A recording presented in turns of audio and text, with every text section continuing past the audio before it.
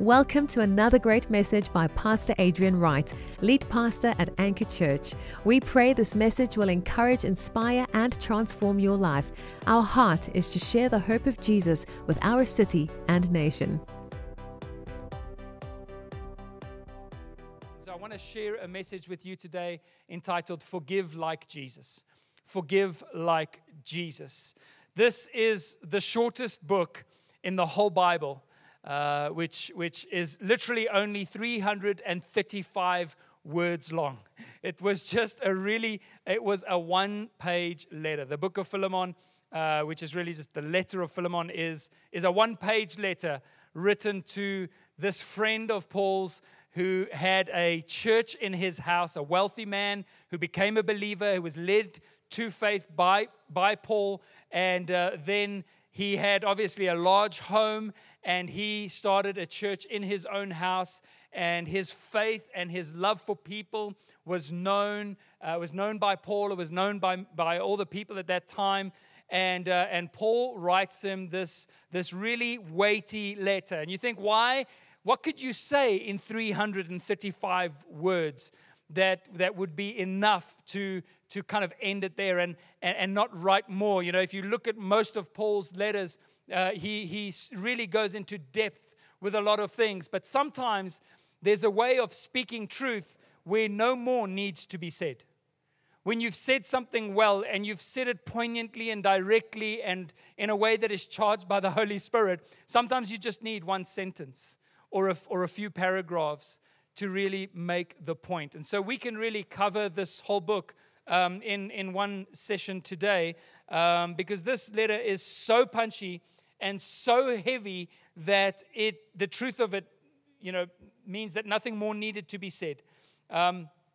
It's interesting that this being one of those prison letters of Paul, one of these letters he wrote while imprisoned, he's actually redefining freedom while sitting in prison. He's redefining what it means to truly be free in this world, to truly have the perspective of heaven, to truly not be bound up and embittered and struggling with all the difficulties of life, but to walk instead in health, in healthy relationships and in love and in the way of Jesus. He's redefining for all of us what it looks like to be a Christian, and he's doing it from prison. He appeals to Philemon on the basis of the freedom that we now have in Christ. The Bible speaks to all of us as believers, not under compulsion, not under the law, not as a command, but in love, as the motivation of love. As we really begin to experience God's love in our lives, it changes the way that we walk. This is what people don't understand about grace. They think that grace just means forgiveness. But grace doesn't just deal with the past. It deals with the present and the future. Grace, in fact, the book of Titus says, is what trains us. This grace of God that brought salvation to all people has appeared to us, and it teaches us. Did you realize this morning that grace is a teacher?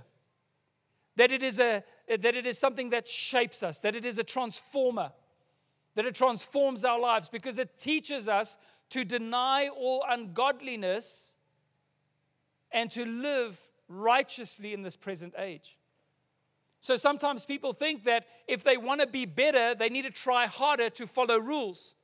But I always tell people, don't follow rules, follow Jesus. Trust Him to do what you could never do. Trust Him to shape you. Trust Him to lead you in a new way of living. And so in this letter, Paul writes to Philemon, and he appeals to him on the basis of the freedom he enjoys in Christ. And part of that freedom, part of what we get to do as believers that the world struggles to do, is to forgive, is to hold no grudges, is to not walk in bitterness, is to trust God and let go. Come on, how many of you need some of that this morning? If we were honest, all of our hands would be up. Come on, we all need that. We all need to let go. We've all struggled at one point or another to forgive someone.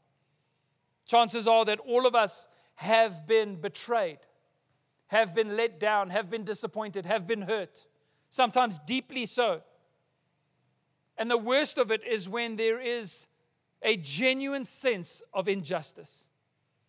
A genuine sense of injustice. I mean, even when we're watching movies and there's somebody who does something wrong in the beginning of the movie, we watch the whole thing to watch justice be done. And if justice is not done and the person who was cast as the villain in the beginning doesn't meet his end by the end of the movie, we dislike the movie greatly. The injustice of it all. And so often we seek justice in this world. And somebody once told me there's no justice in the system. There's no justice in the system of this world. People are wronged and sometimes the retribution isn't met. And so many times when we're wronged, we conveniently forget this when we're the ones who wrong others, which is really the definition of a Pharisee, is somebody who monitors the sins of others while wanting grace for their own. And so many times when we're wronged, however, we have to, in order to make ourselves feel better, we have to believe that retribution is going to come to them. We have to believe that God's going to get them or that they're going to be punished somehow. This is actually the justice. It's a deep inner cry that we have for justice. C.S. Lewis once said that everyone says that forgiveness is a wonderful idea until he has something to forgive. We'd all say, do you guys agree that forgiveness is good? Oh, yes, Pastor, forgiveness. We believe in it. Until you're wronged. And then we find it so difficult to actually forgive, to actually let others receive the grace that God has enabled us to show them. It's ironic that the same people who say that they can't believe in a God who would punish people for their sins are the same people, the first people who are to cry out for justice when they've been sinned against. It's ironic that we want to execute the justice we sometimes don't want to allow God to execute. We want retribution.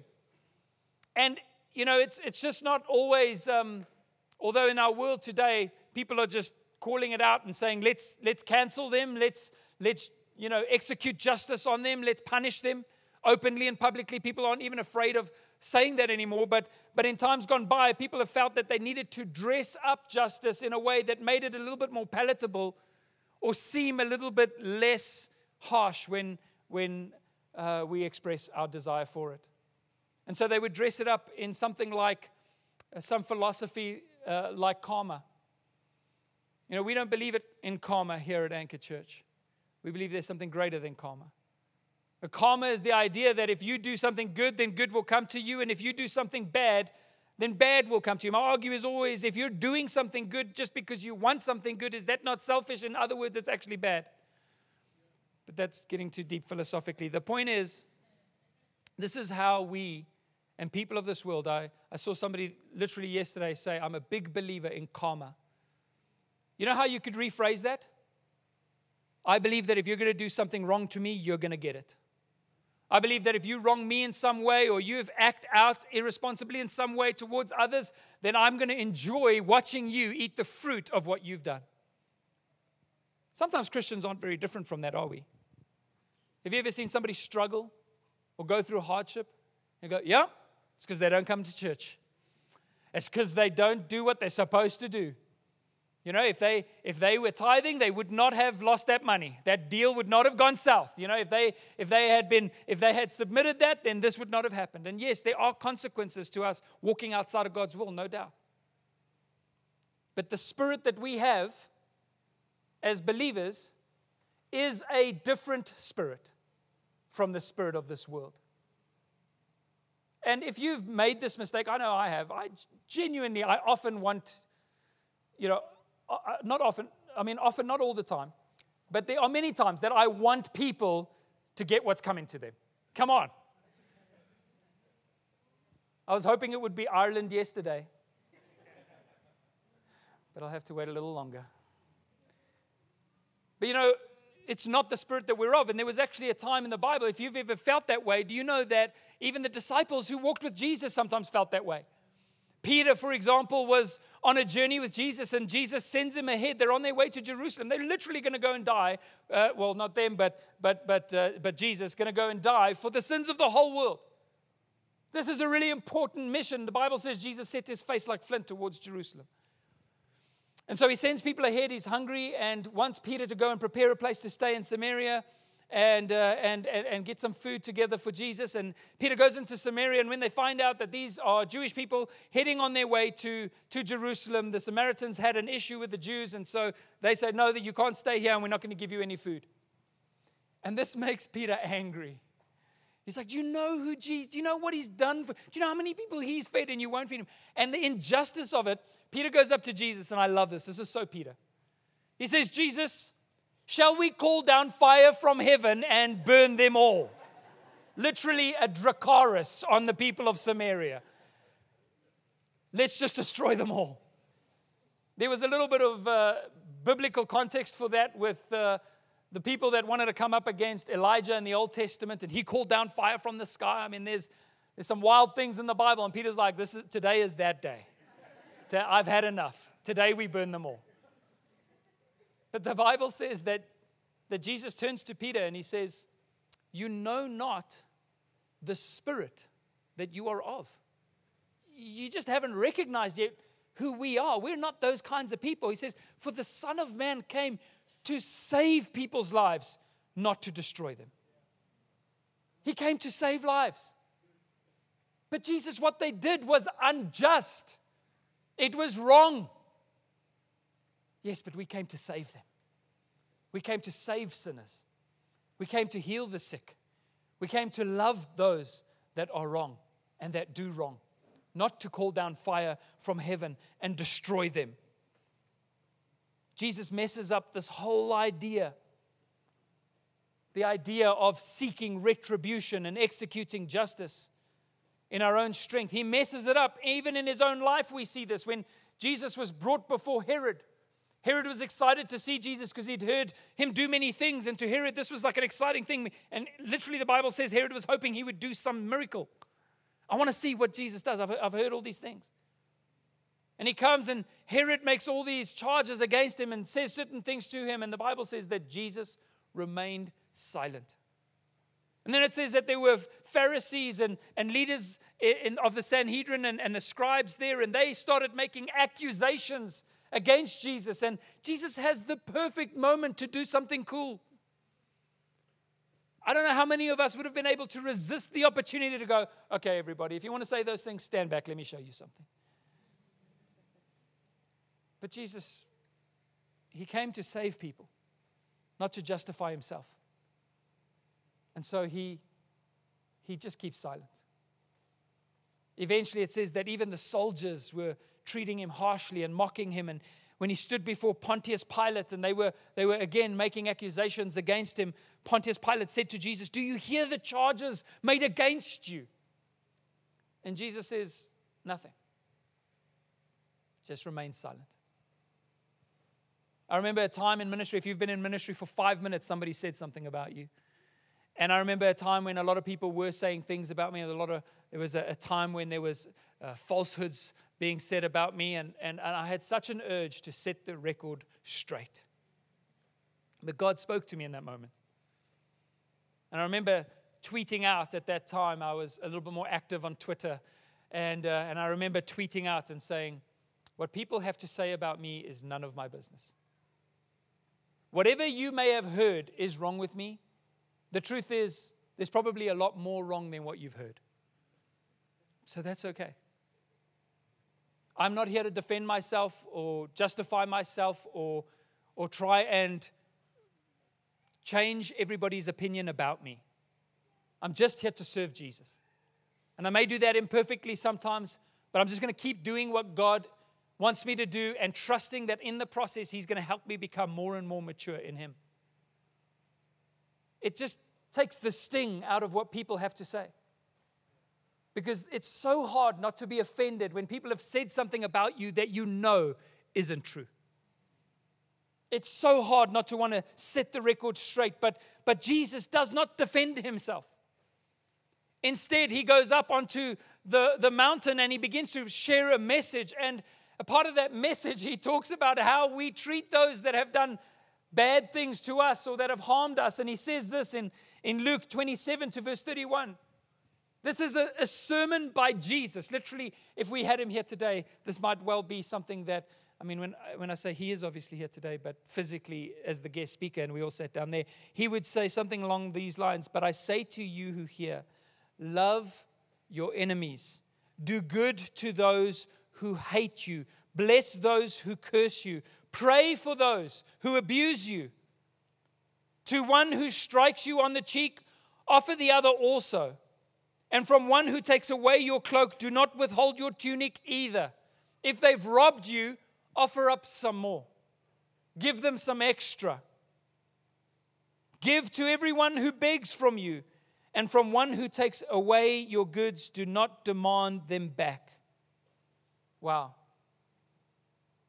Wow.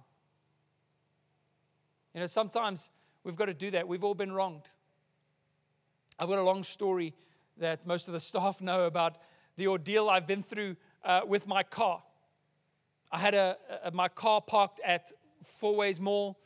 One afternoon, got there, and a lady had accidentally driven into the front of my car. She says the tires slipped. I don't know if she was drifting in the parking lot or what happened, but she drove, and just a little bit of damage on the front of the car, not too bad.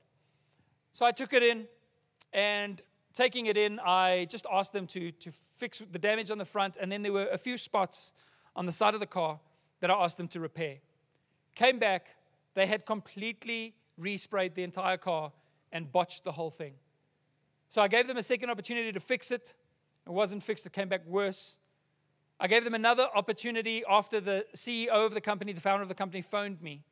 And he gave me a long story, and I know now that he was playing me a story about how he goes to church and he gives to the poor, and he, you know, and I'm a pastor, so I'm like, man, let me pray for you. He had some health issues. I prayed with him in my driveway. And he said, I promise you, I do work for all these other companies. I'm going to take your car. I'm personally going to respray it. Got back, the car was worse than ever. Plus, it now weighed 200 kilograms more. There were 5 layers of paint on it. And when I told him that, and I said to him, the paint is worse, he just turned and said, well, that's your problem now.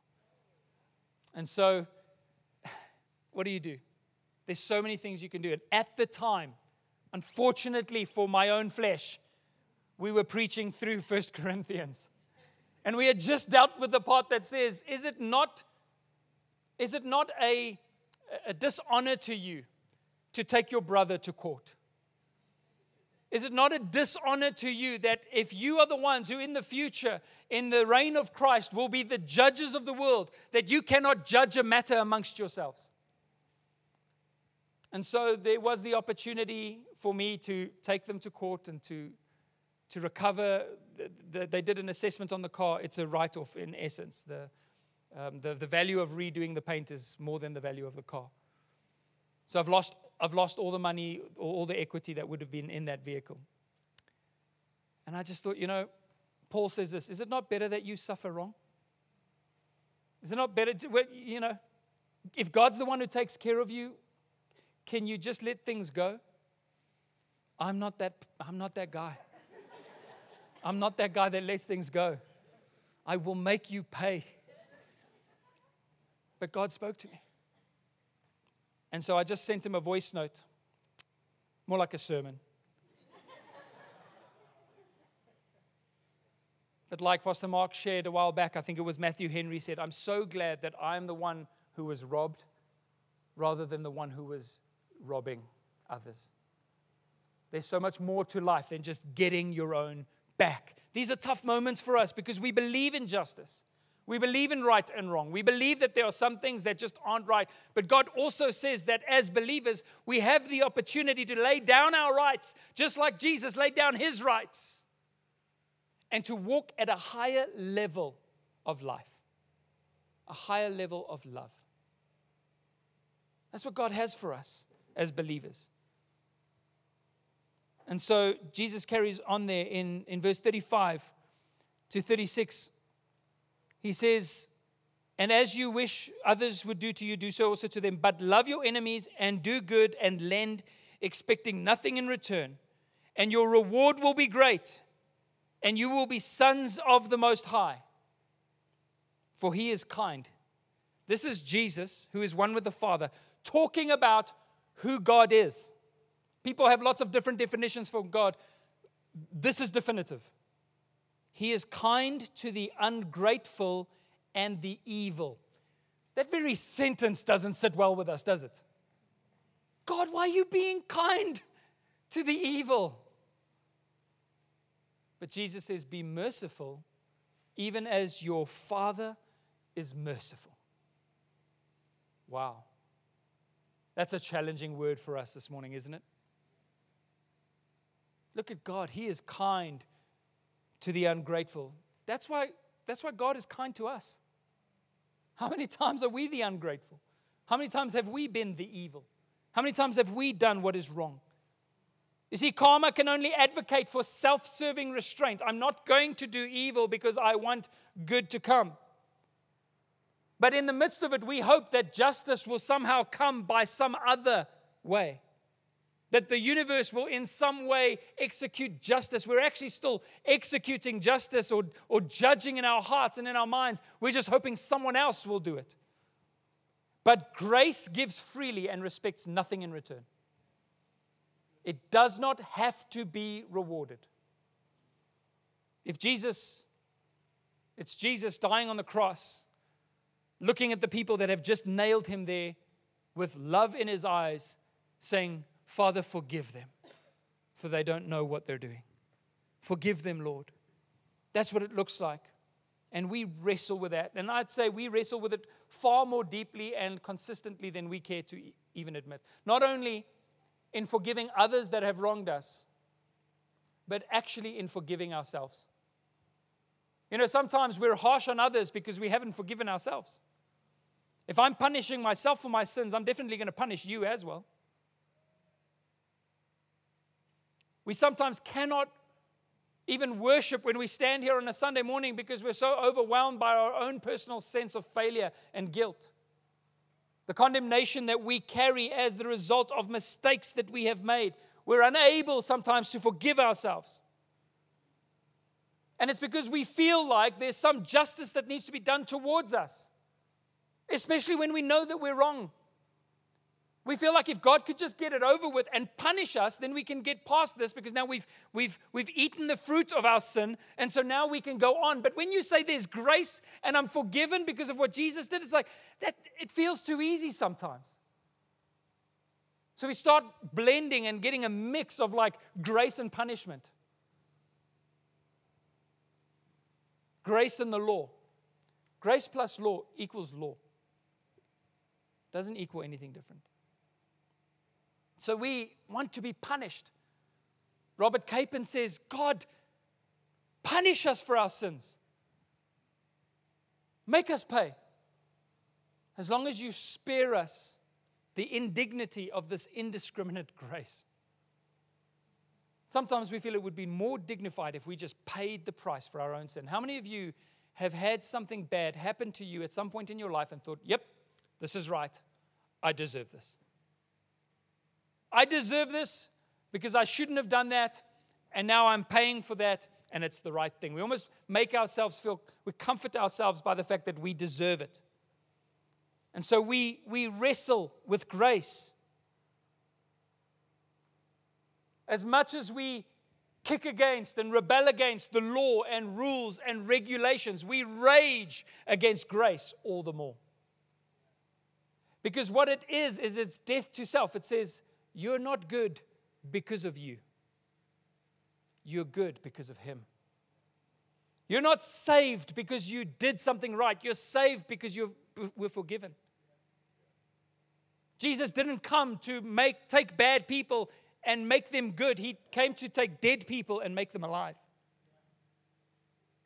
So it's all in Him, which means that there's nothing that we can stand in front of God and say, God, I did such a great job. What's my blessing? No, the flesh will never boast in the presence of God. When we get there, we will know, God, the only reason I'm here is because of your kindness. So it's death to self. We rebel against that. We kick against it. It's so hard for us to receive. But when you start receiving it, you begin to understand that you have been empowered to live a life that looks different, and you can put a demand on the grace of God to live differently. So, Paul only needs to write one page. He only needs 335 words. Because in essence, what he writes to Philemon is to say, I know that you're a changed man. I've heard about your faith. And because you are a changed man, I know that God is causing you to mature in Him. And as somebody who is matured, I know that you're going to forgive. So forgive, and I trust you'll do even more. And Paul drops the quill, walks out, remembers he's in prison, turns around, sits down. That's all he needed to say. The background to this one-page letter of Paul is simple. There was this wealthy man, Philemon, who became a believer, hosted this church in Colossae, which is quite a distance away from Rome. And as was common in that day, Philemon owned at least one slave, one bond servant that worked for him. And at one point, Philemon's slave, who was a man by the name of Onesimus, he runs away.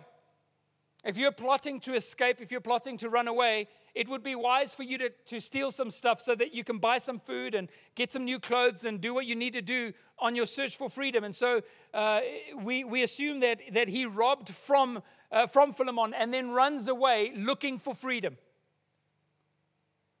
And then in running away, how poetic is this? He runs hundreds of miles all the way to Rome, and who does he run into? The Apostle Paul. What are the chances? Also, I think I can just imagine how he felt when he found out that the Apostle Paul also was friends with the guy he ran away from. Like, come on. There's so many people in Rome. I bump into this guy who knows where I came from. How many times do we try and run away from our past? How many times do we go in search of freedom? Only to find out that it's something that when you're trying to do it in your own strength, you just can never really escape from. And he bumps into Paul, and in this divine moment, in looking for freedom from slavery, he finds a greater freedom than he ever could have expected. Not just freedom from physical slavery, but freedom from the slavery to sin and death. Paul, in this beautiful moment, leads this runaway slave to the Lord. You're a slave to sin no more. You've been delivered from the power and the grip of sin in your life. You've been delivered from death. You've received eternal life. So even you, Onesimus, can live differently now. In Romans 6:16-18, Paul says, do you not know that if you present yourselves to anyone as obedient slaves, you are slaves to the one whom you obey, either of sin, which leads to death, or of obedience, which leads to righteousness. But thanks be to God that you who were once slaves of sin have become obedient. And I love this.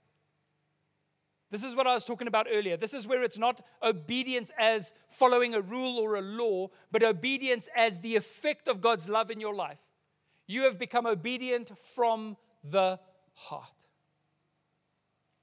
That's the kind of obedience that God wants. He says, these people, they honor me with their lips, their hearts are far from me. God doesn't want religious obedience, obedience under some form of compulsion, obedience under the threat of punishment. God wants obedience from the heart. Paul writes to the Romans, he says, God has forgiven you. And thereby you are no longer a slave to sin, but you're able to follow in the ways of God and follow Jesus from the heart to the standard of the teaching to which you were committed. You heard something and it changed you, and that very thing that changed you is going to keep changing you. And having been set free from sin, you have now become slaves of righteousness. He's in essence saying, we're going to be a slave of something.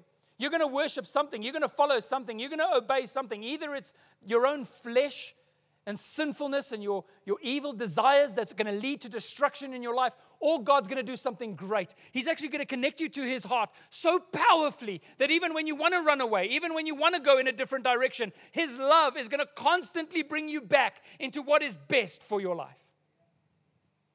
It's such a hopeful thing to be a slave of righteousness. Because many times I want to be a runaway slave. And it's the love of God that brings me home, that brings me back to Him. So this is really a heart issue. And God says, you're no longer going to be slave to sins because you're not under the law, but you are under grace. So you can choose a different path. And Paul sits with Onesimus, who has now been saved, has become a believer, and actually becomes one of his associates, one of his apprentices that is preaching alongside him. Onesimus has become a powerful minister under Paul. And they sit down at one point, and I can imagine the conversation going something like this, where Paul, knowing God's heart for Onesimus, knowing God, the opportunity that Onesimus has to make a great testimony out of his life, he says to Paul, what shall we do with our freedom? What's the right thing to do? Can we face the past? Can we go back? Can we do something different to what the world has done or would do? What would it look like to be a believer in this situation? And as they sit there, they come to the conclusion that the best thing would be for Onesimus to go back to Philemon, to go back to that place where he was previously enslaved. You see, the world would just fire back at anyone that has ever harmed us. The world wants to make people pay. The world hopes that karma would get them. But the weight of freedom is that with freedom comes the necessity to choose. This is like when I ask my wife what she wants to eat at a restaurant. There's too many options. There's the burden of freedom. And sometimes she'll say, will you just choose for me? And I've learned, I just order for her whatever I ordered for me, because inevitably, if she orders something different, she'll want to eat what I'm eating. And she'll say, I should have ordered what you ordered. And I said, I know. We do this every time. But we could take that choice, and it would be wrong for us, every single one of us in this room today, to have the freedom from sin, the freedom from the ways of the world, the freedom from bitterness, and then to choose bitterness. So when you're walking in unforgiveness, you're not a victim of that unforgiveness. You're choosing it. Because you had the choice to choose something different. You still do. You could make a choice today to leave whatever hurt you're carrying right here in this room, to walk out without it. Jesus has made that available to you. When you walk in bitterness, you've chosen bitterness. And that is a far heavier form of slavery than anything else you can encounter in this world. When you're truly free, you'll do the opposite of what people expect. Even that, like, is Onesimus really going to go back to his former master? That's not how we would write the story. 12 years a slave. Go play a violin, Onesimus. Be a musician. Don't go back. The world does things differently.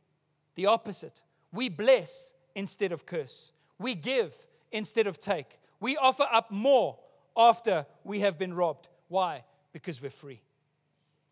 We're free. So Paul sends Onesimus back, and before he goes, he writes him a 1-page letter. If I was Onesimus, I can tell you, I'd be like, Paul, don't you want to, there's a backside. You don't want to just write a little bit more? Can we just make sure that the message comes across? What Paul wrote in that letter was so defining that it redefined Christian love and forgiveness to such an extent that it completely undermined the concept of slavery in our world, even physical slavery. It was the basis for the abolishment of slavery. William Wilberforce, who eventually fought against slavery in the 1800s as a politician and a Christian, the founder of the Bible Society, stood on this letter, showing that all people are created equal in God, and this is not how God wants us to treat each other. How do you know? I've got 335 words to show you. It's Christians who ended slavery, a practice that existed in the world for thousands of years before. As long as people have been around, slaves have been kept. And it ended with Christians who said, but Paul wrote this really punchy letter. Here's the letter. Philemon 1, verse 1. There's only one chapter, so.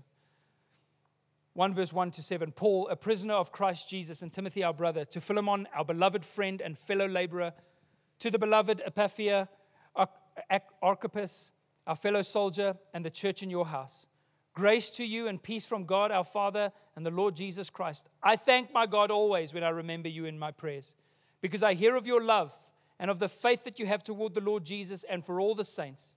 And I pray that the sharing of your faith may become effective for the full knowledge of every good thing that is in us for the sake of Christ. For I have derived much joy and comfort from your love, my brother, because the hearts of the saints have been refreshed through you. Now, the first thing that we can see here is that Philemon is clearly a kingdom builder. He's a wealthy man who refreshes the saints, who gives towards the church, who builds the kingdom alongside Paul and other believers because he loves Jesus and he loves people. But there's a sentence there that can be so easy for us to skip over that's actually so incredible. Paul says, I pray that the sharing of your faith may become effective for the full knowledge of every good thing that is in us for the sake of Christ. You're saying, I have no idea what that means, Pastor. In essence, what Paul is saying is that when you come to that full knowledge of Christ, when you start to mature in your faith, you'll start living out all the good things that are already in us through Christ. See, when the moment you got saved, God filled you with every good thing, every spiritual gift in the heavenlies, every bit that you will ever need, your ministry, your calling, your living, your righteousness, it is in you because God's grace is on you. And as we mature in faith, rather than obeying the flesh and following after it like the world does, we get to see the good things that God put in us come to fruition. It changes the way we live. We start living differently. So Paul writes to Philemon, he says, man, I've heard of your faith. And guess what your faith is going to do? It's going to change you. It's going to change your actions. It's going to change the way that you treat people. Because he's about to tell him that Onesimus is with him.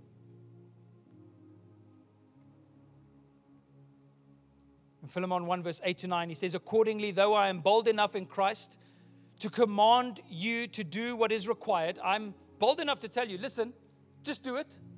This is what God wants us to do. Yet for love's sake, I prefer to appeal to you. I'm not here to tell you what to do.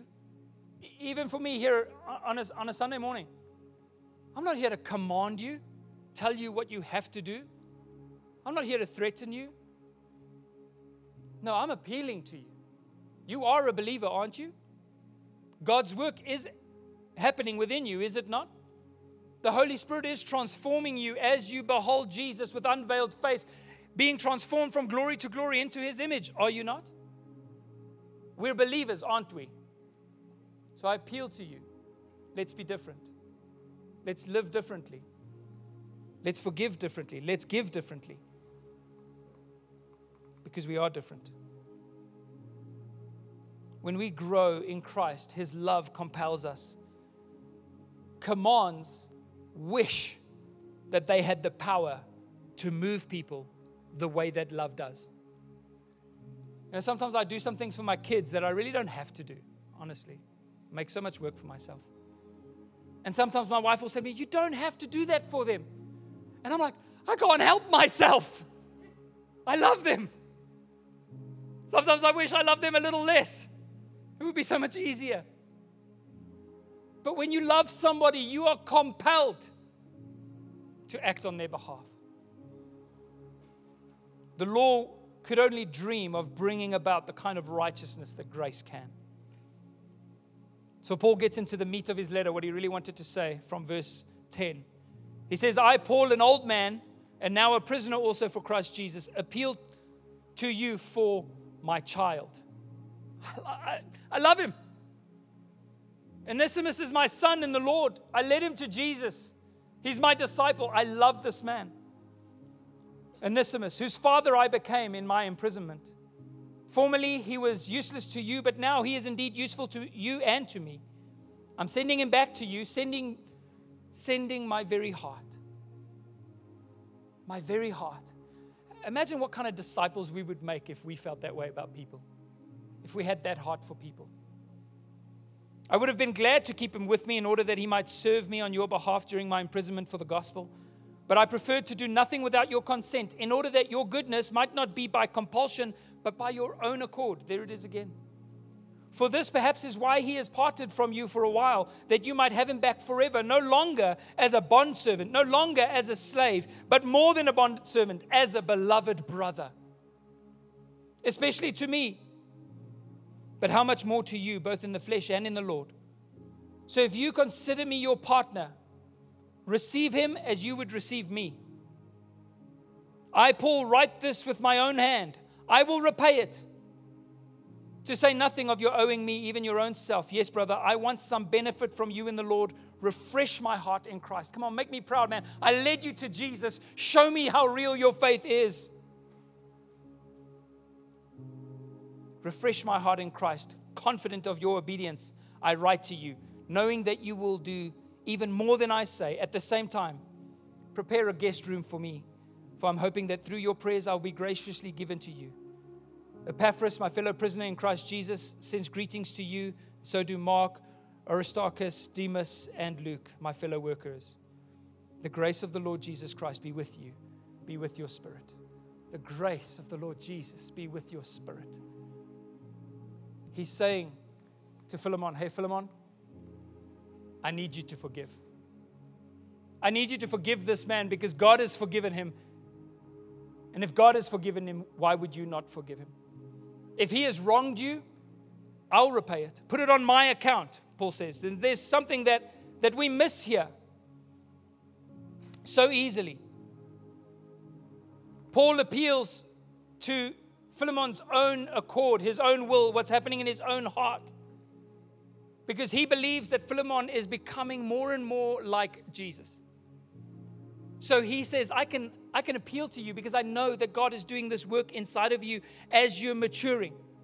And then what Paul does is that he reveals how now being an old man, now having served the Lord for many years, he has become so much like Jesus that he starts acting like Jesus on behalf of Onesimus. He says, hey, he's my son and I love him. Just like Jesus loved us.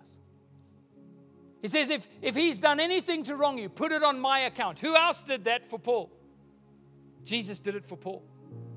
Jesus took Paul's sin and put it on his account. So Paul says, I'm becoming like my Father. I'll put his sin on my account. Charge it to my account. I'll repay it. I'm writing this with my own hand. Paul reveals what Jesus has done in his life, and we see this glimpse of it here.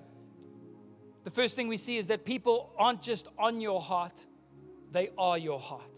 The more you become like Jesus, you don't just think about people. People are your heart. He's my very heart. Secondly, you no longer desire retribution, but you desire to show grace and to encourage others in grace as well. And number 3, you're willing to give yourself up for others the way that Jesus gave himself up for us. Receive him as you would receive me. What did Jesus say? As much as you do it for the least of these, my brothers, you're doing it for me.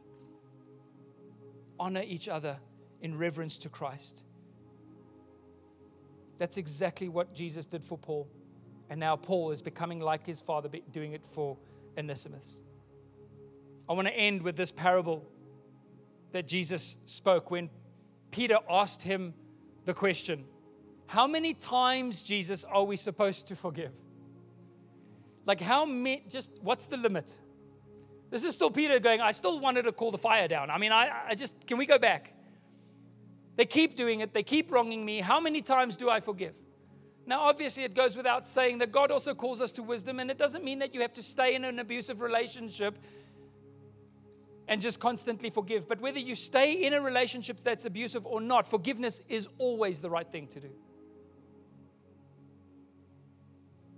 How many times should I forgive, Jesus? Jesus answers Peter in Matthew 18:21. Then Peter came to him and said, Lord, how often will my brother sin against me and I forgive him? As many as 7 times? I love that that's the standard. 7 is a lot, Jesus. The 8th time, I'm going to deck him because this is enough now. Jesus said to him, I do not say to you 7 times, but 70 times 7. Now, don't go work that out on a calculator and say, right, I know the number now, it's 490. Because that's not what Jesus was saying. He said, you just, whatever you think, however many times, just keep forgiving. You know, forgiveness is not always just something you do one time. Many times, forgiveness requires consistent commitment in order to truly forgive. Sometimes, when you have found out that somebody has wronged you, and you take a quick move, which is the right thing to do, to just forgive them in that moment, you're going to be angry a little bit later again. And guess what you're going to have to do? Forgive them again. Don't come to me and say, no, but Pastor, I've forgiven them. I'll say to you, keep forgiving them. Every time that hurt comes up in your heart, every time you think about how wrong it was, every time the injustice surfaces again, go, okay, I forgive them again, Lord. I release them in Jesus' name. And I pray for them. I pray, God, that you'll save them, that you'll reach them. Jesus, to make the point clear, says to Peter, the kingdom of heaven may be compared to a king who wished to settle accounts with his servants. When he began to settle, one was brought to him who owed him 10,000 talents. That's more than you'll pay back in a lifetime. And since he could not pay, his master ordered him to be sold with his wife and children and all that he had, and payment be made. There's that slavery concept again. Slavery to sin. So the servant fell on his knees, imploring him, have patience with me and I will pay you everything. And out of pity, out of compassion, out of grace, the master of that servant released him and forgave him this great debt. But when that same servant went out, he found one of his fellow servants who owed him a small amount, 100 denarii. And seizing him, he began to choke him.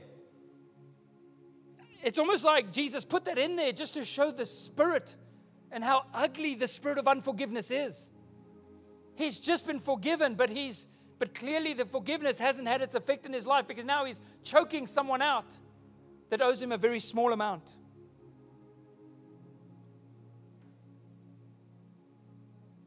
He began to choke him, saying, pay what you owe. So his fellow servant fell down and pleaded with him, have patience with me and I will pay you. He refused and went and put him in the prison until he should pay the debt. When his fellow servants saw what had taken place, they were greatly distressed. And they went and reported to their master all that had taken place. Then his master summoned him and said to him, you wicked servant, I forgave you all the debt because you pleaded with me, and should not you have had mercy on your fellow servant as I have had mercy on you? And in anger his master delivered him to the jailers until he should pay all his debt. So also my heavenly Father will do to every one of you if you do not forgive your brother from your heart. Not religiously, but genuinely. And what Jesus is saying here is simple. If the grace of God that has forgiven you is not enough to change your heart towards those that have wronged you, then the grace of God has never truly, then you've never truly allowed the grace of God in your life. You've never received it by faith. You've never become grateful for your salvation. In many ways, you were never saved. Even though God made the offer of salvation, you didn't allow it to change you. You didn't believe in it. Your faith isn't worth much. So, this morning, who do you need to forgive? What have you been holding on to, maybe for years? We're not justifying anything that was done towards you or against you that was wrong. We're saddened when our people or any people are wronged. The injustice kills us. It's hard to live with. But God forgave us our sins. And if that faith is worth its salt, it would empower us to forgive others also. And when you do that, you will find that the people that you have accidentally chained yourself to in unforgiveness and bitterness, you are now going to be liberated from. You're the one who is going to be set free. You're the one who is going to be set free.